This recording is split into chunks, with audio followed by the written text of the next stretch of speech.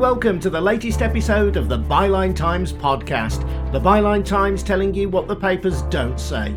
My name's Adrian Goldberg, and in this episode we'll be talking about English football at a crossroads as lower league clubs, facing extinction, plead for a bailout from their wealthier counterparts in the Premier League.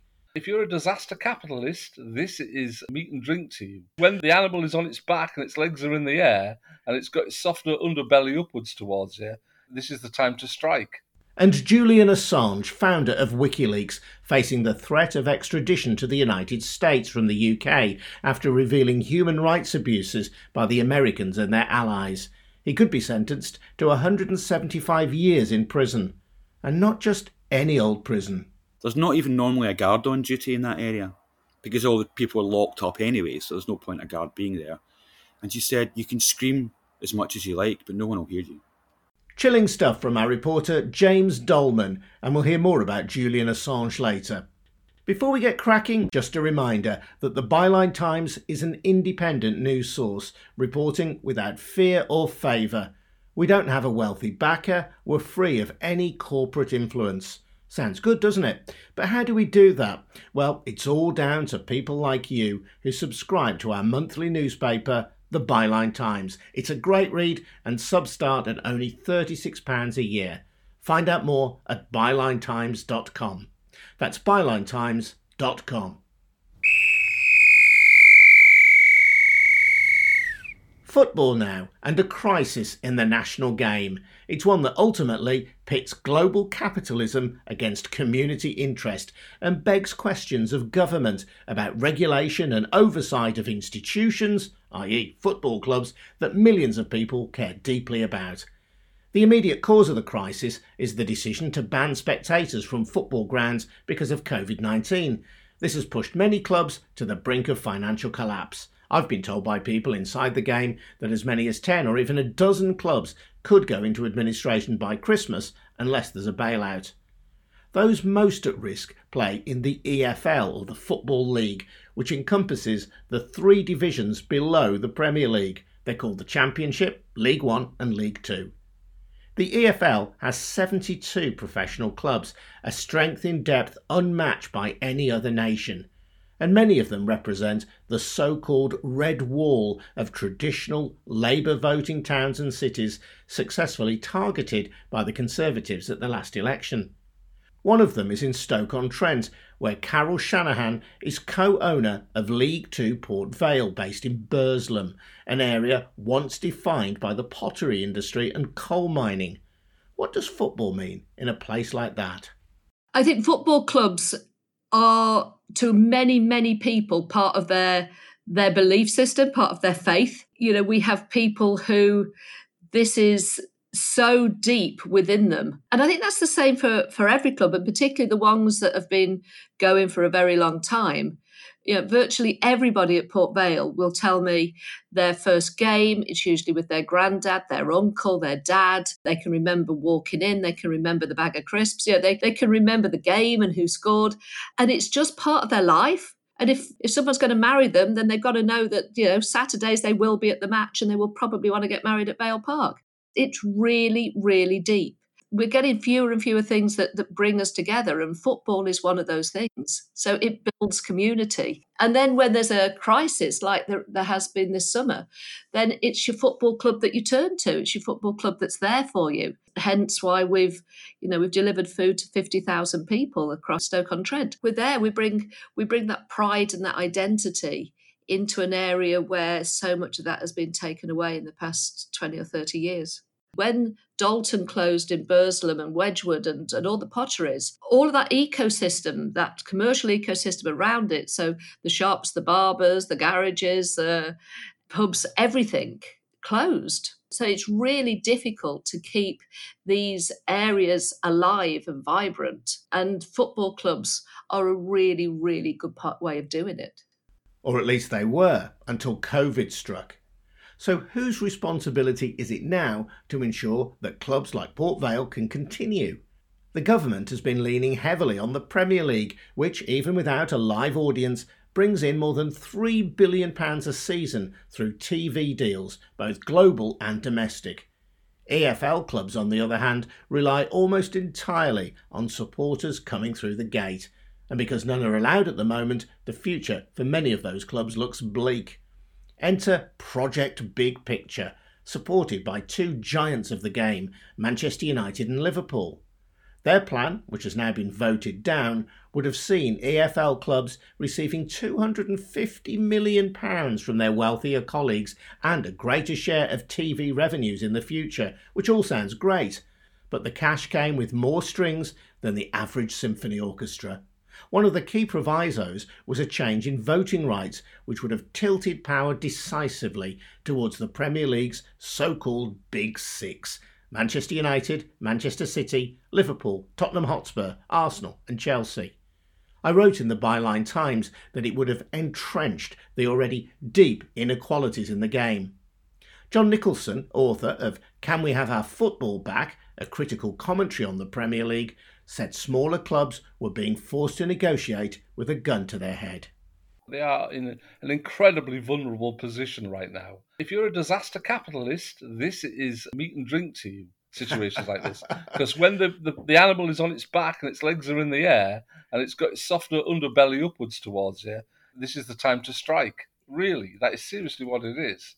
I feel as though, really, this is a clash of cultures, isn't it, really? It's a clash of what we understand football to be and its role in our kind of everyday life, really, and what we understand football to be in terms of business. And those two things are increasingly at that level becoming very, very separate.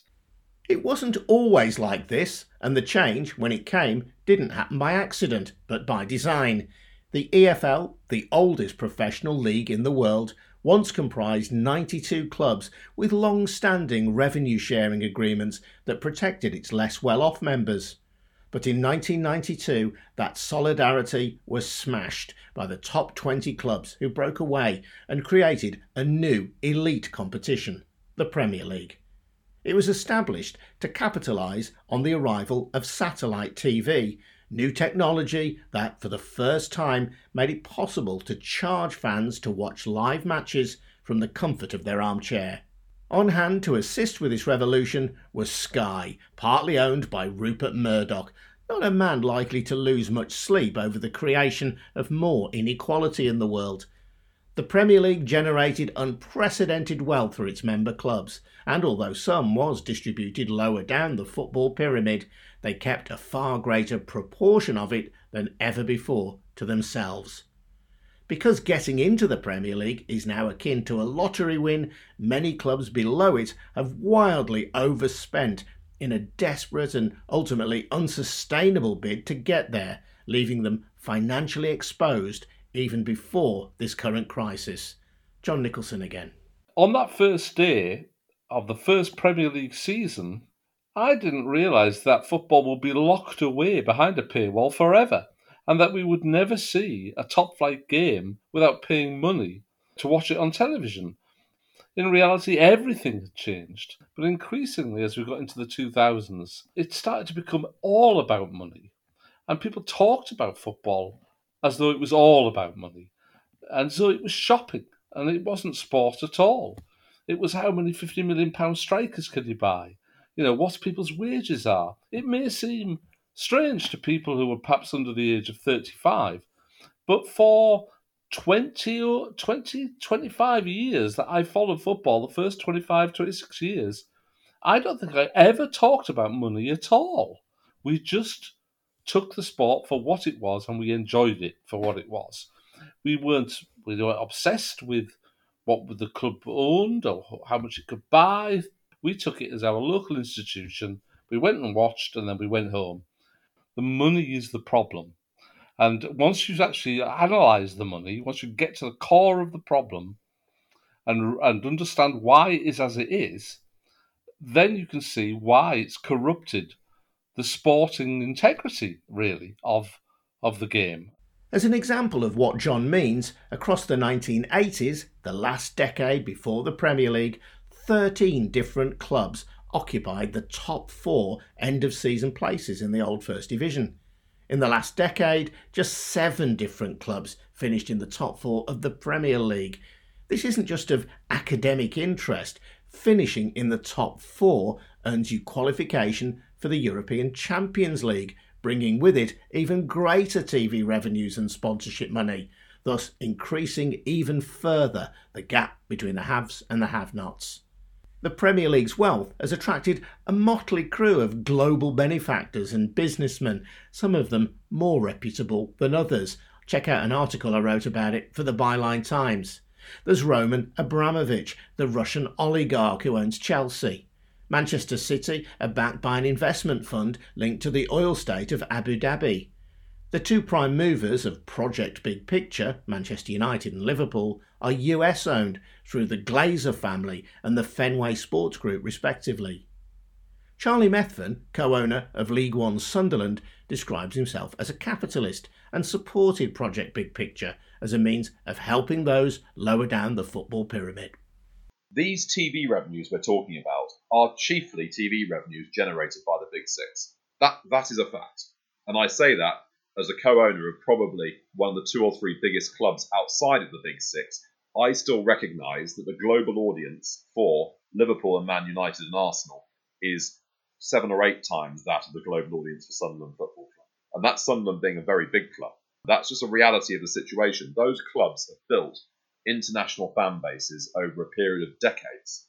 And effectively, the rest of the pyramid is living off the international fan bases that those clubs have constructed. And the job of the rest of the pyramid is to try and extract as much money as possible from the global TV revenues generated by the Big Six to distribute throughout the rest of the pyramid, to enable the rest of the pyramid to survive, sustain, go up and down, and if they get on a really good run, to get up into the Premier League and on the pitch at least compete against the Big Six. Not compete on a constant basis, on a sort of long-term basis. They won't be able to do that until they build fan bases which are as big as the Big Six, which is a challenge.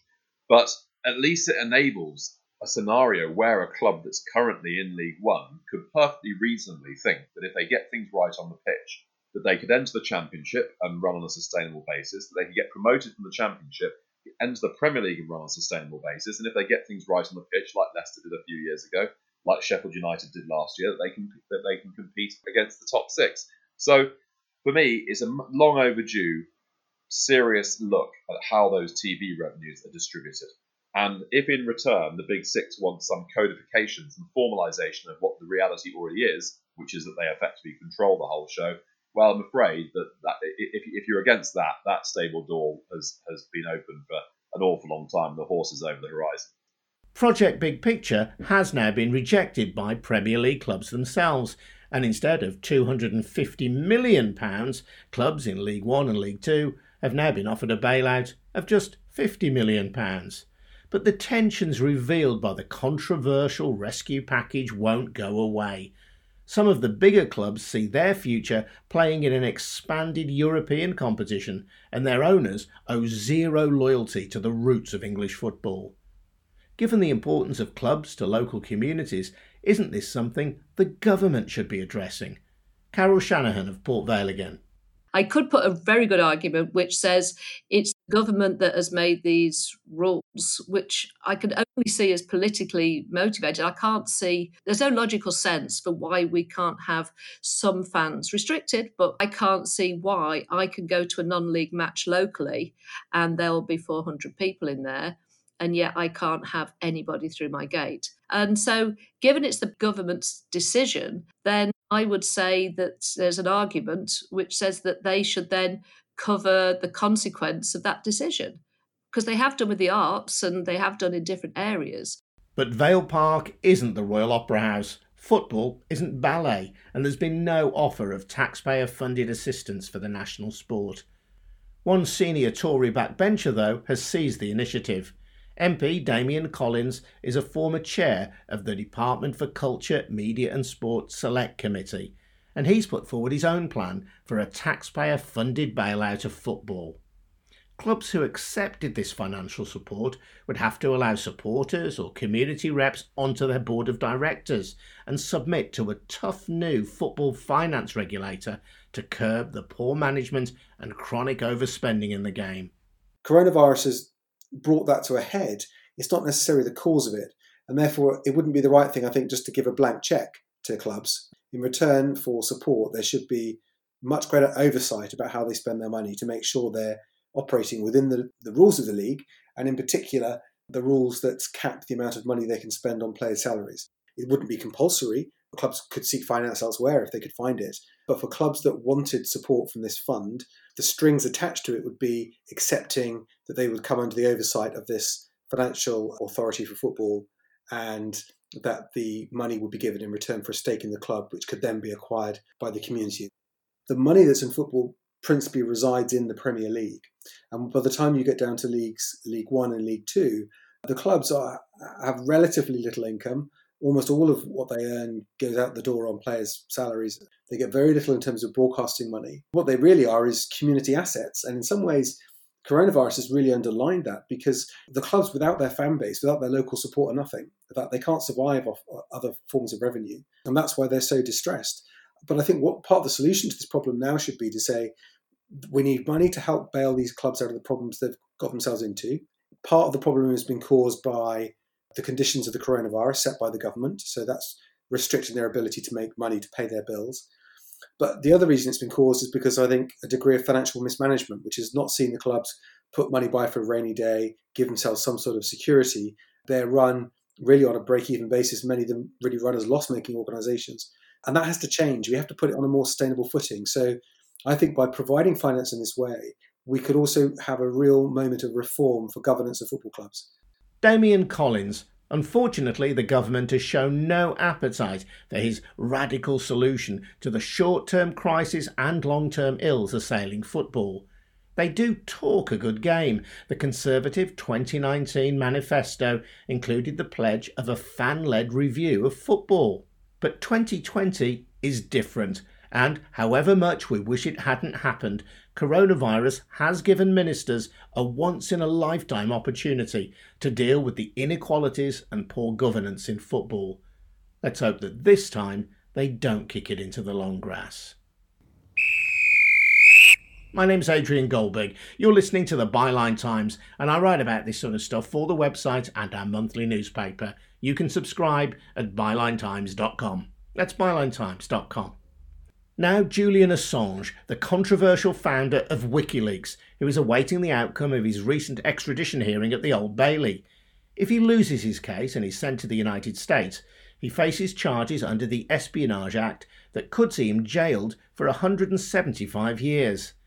Assange's crime, in the eyes of federal prosecutors anyway, was to publish classified information on his WikiLeaks site about US military operations in Iraq and Afghanistan, and which related to the war on terror. Assange was given asylum at the Ecuadorian embassy in London in 2012, originally to avoid extradition to Sweden over a sexual assault case which has since been dropped. But that asylum was revoked in 2019 and he was arrested. James Dolman reported on the trial for the Byline Times. He's been telling me more about what Assange did. Well, what Assange did, I think the biggest one for us is the Afghan war logs. Chelsea Manning, who was his main source, an American servicewoman in Iraq, had access to a computer system. And part of her job was to collate all the reports coming out from all the different units in Iraq and producing a summary of all the events. And the release of those war logs revealed an extra 15,000 civilian deaths that no one knew about up until that point. It revealed the reality of day-to-day operations.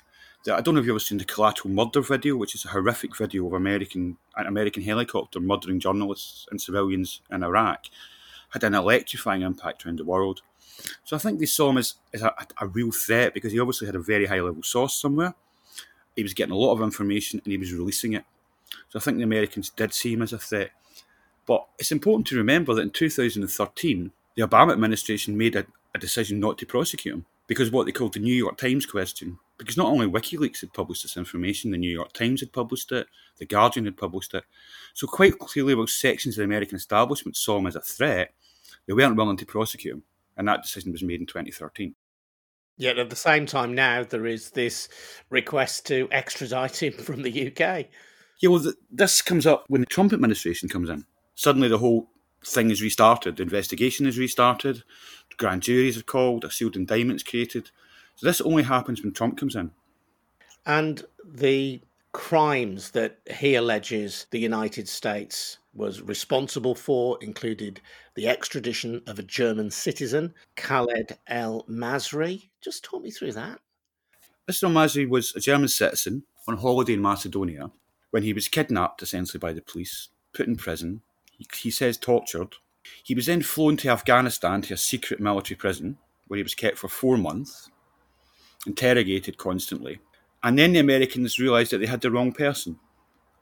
But they didn't tell him this. They just put a hood on him, put him in an aircraft, during which he says in his statement he assumed he was going to be executed, flew him back to Europe, dumped him, and he had to wander around till he found a police officer who would take him to Germany. It turns out he was in Albania, I think. He had to go to the German embassy, but they flew him home. His family had left. They thought he was dead because he'd been gone for 6 months. No one knew where he was. So really, it was a man who was just picked up as part of the war on terror. What WikiLeaks proved was that the German government had the names of 13 CIA agents who did this. And we're going to ask America to extradite them to Germany. And America, in these secret cables revealed by WikiLeaks, told the German government there'll be very, very serious consequences if you do that. And the German government backed off. It's really interesting, isn't it? When we think of Woodward and Bernstein, the journalists responsible for bringing down Richard Nixon, for putting into the public domain the president's secrets, they're lauded as heroes. Why isn't there this immediate empathy with Assange? It's a curious marker of the times, perhaps. I think so too. There was Daniel Ellsberg, who I'm sure you know, the man who released the Pentagon Papers, which helped end the Vietnam War, was one of the witnesses at the trial. And he actually drew that comparison. He said, all the people who used to call me a traitor now call me a patriot. Not because they've changed their minds, because they see it as a way to a stick to beat Julian Assange with. And what's the difference? The prosecution say that Assange wasn't a journalist. A journalist's job is to get the information, look at it, analyse it, take out any information that might harm an individual. For example, some of the cables he released name people who'd given information to the US government, US military in Afghanistan. So the American military say this is just irresponsible. It's not journalism. It's just throwing out information, some of which can cause actual harm to people. Simply by putting it out there in an unfiltered way online through WikiLeaks. Exactly. And the source of this material was Chelsea Manning. Chelsea Manning is the person that you describe as the hero in this piece, and someone who has already suffered years in jail for leaking this information. Tell me more about Chelsea Manning. Well, Chelsea Manning, I think, was 22 years old, a young sergeant based in an intelligence unit in Iraq. As I said, it was her job to collate the information coming in from all the different sources. And she had access to a database. And she saw what was coming across her desk. Reports of crimes, reports of murders. She tried to alert her superiors, and her superiors just ignored her. Just nothing to do with us. So she got in contact with WikiLeaks and started releasing the information to them. She was arrested and court-martialed, sentenced originally to 30 years in jail. But Obama, his very last day in office, Obama commuted her sentence to time served, which I think was about 7 years by then. She then was rearrested as part of the new investigation I mentioned under Donald Trump, because she refused to testify against Assange at a grand jury and did another year in prison. Again, refusing to testify, widely known as she tried to commit suicide in prison rather than testify. And finally, when she was released, the judge had to release her because the grand jury had unconvened, so she could not be in contempt of a grand jury which didn't exist anymore. But he charged her $250,000 in legal fees for her own arrest and trial. Money that she managed to crowdfund within 24 hours. Yeah, fascinating. And again, in terms of a marker of a change in times, you mentioned Daniel Ellsberg, the US Marine, who leaked the Pentagon Papers. He said that the accounts of war crimes in Vietnam that he released, which essentially showed that the US government had been lying to its public, had only been previously seen by a small handful of people. That wasn't the case with the information that Assange leaked. Now, to me, that was one of the most shocking parts of the case. The database that Chelsea Manning had access to, over 100,000 people had access to. And as Ellsberg said, what this shows you after 9/11 is the normalisation of murder, the normalisation of war crimes. These aren't particularly secret anymore. It's information that very low-level people have access to. What was it like in court, by the way? How was Assange? Did you get good sight of him? I don't know if you know the Old Bailey. It's a very secure court where terrorism trials happen and things. So the back of the court was a sealed-in dock with glass fronting. So Assange was sat behind the glass, usually wearing a white face mask, with a security guard on either side of him. If he wanted to communicate with his lawyers, he had to sort of tap the glass and speak through a small gap in the glass to speak to his lawyers. And how did he look? Calm? Agitated?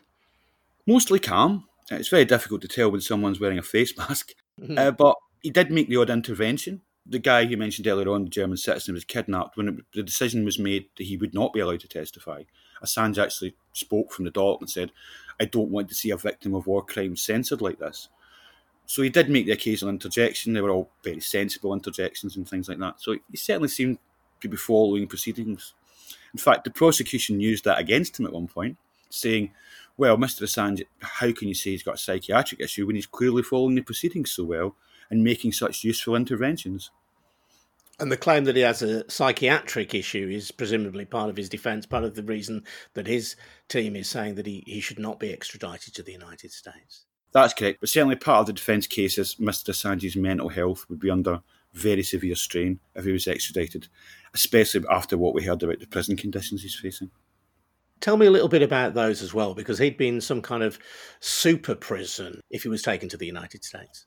We had a number of witnesses. The most striking was a woman who was a former warden of the Metropolitan Correction Centre in New York, and part of her prison was set aside for prisoners that are under what are called the euphemistic Special Administrative Measures, or SAMs. Sounds very benign, but Special Administrative Measures are designed for people who they think are a threat to national security, who may still hold information. So a prisoner on SAMs is not allowed to interact with any other prisoner at all. They're locked in a cell she described as the size of a parking space for 23 hours a day. The only exercise they get is to be taken 1 hour a day and put in a different cell for an hour before being put back in their original cell. She said that the only furniture in the cell was a toilet and a shelf with a mattress on it. And that, to me, the most striking moment of her testimony, when she said, there's not even normally a guard on duty in that area because all the people are locked up anyway, so there's no point a guard being there. And she said, you can scream as much as you like, but no one will hear you. That's chilling, isn't it, James? When will Julian Assange learn his fate? January the 4th for this stage, but it's important to remember that there is an appeals process to the High Court and possibly even the Supreme Court. So it's possible that whatever way it goes, we could be looking at another hearing on the issue 6 months, this time at the High Court. What's at stake here? It really shocks me how some journalists don't understand how dangerous this is for us. Essentially, Assange is being accused of encouraging Chelsea Manning to give him documents. That's essentially what he's charged with. Now, Nicky Hager, who's a New Zealand investigative journalist, very famous in New Zealand, he pointed out that if any source comes to you with a story and says to you, I've got a great story, he exposed war crimes in Afghanistan as well, the first thing you say is, well, do you have a document? Do you have something you can show me to confirm your story? And essentially that's what Julian Assange did. But now, and it's what any journalist would do, he also pointed out that journalists don't sit at home and wait for things to drop through the letterbox. They go out and try and find sources. They encourage sources. Now, essentially, if this case goes through and Assange is convicted, that criminalises all investigative journalism except sitting in your house hoping something drops through the door. I think, to me, that's the most dangerous part of this case. Whatever your views on Assange, if you value investigative journalism, this case is very concerning. James Dolman there, and you can read more from James at Byline Times. Don't forget, we're not reliant on any media mogul for our financial backing. We don't bow the knee to any corporate interest. We rely on people like you, our subscribers, and a newspaper subscription for the Byline Times, and it's a fabulous monthly newspaper as well, costs just £36. So please help us if you can. Go to bylinetimes.com to subscribe. That's bylinetimes.com. I'll see you again in a fortnight. My name's Adrian Goldberg. Thank you very much indeed for listening.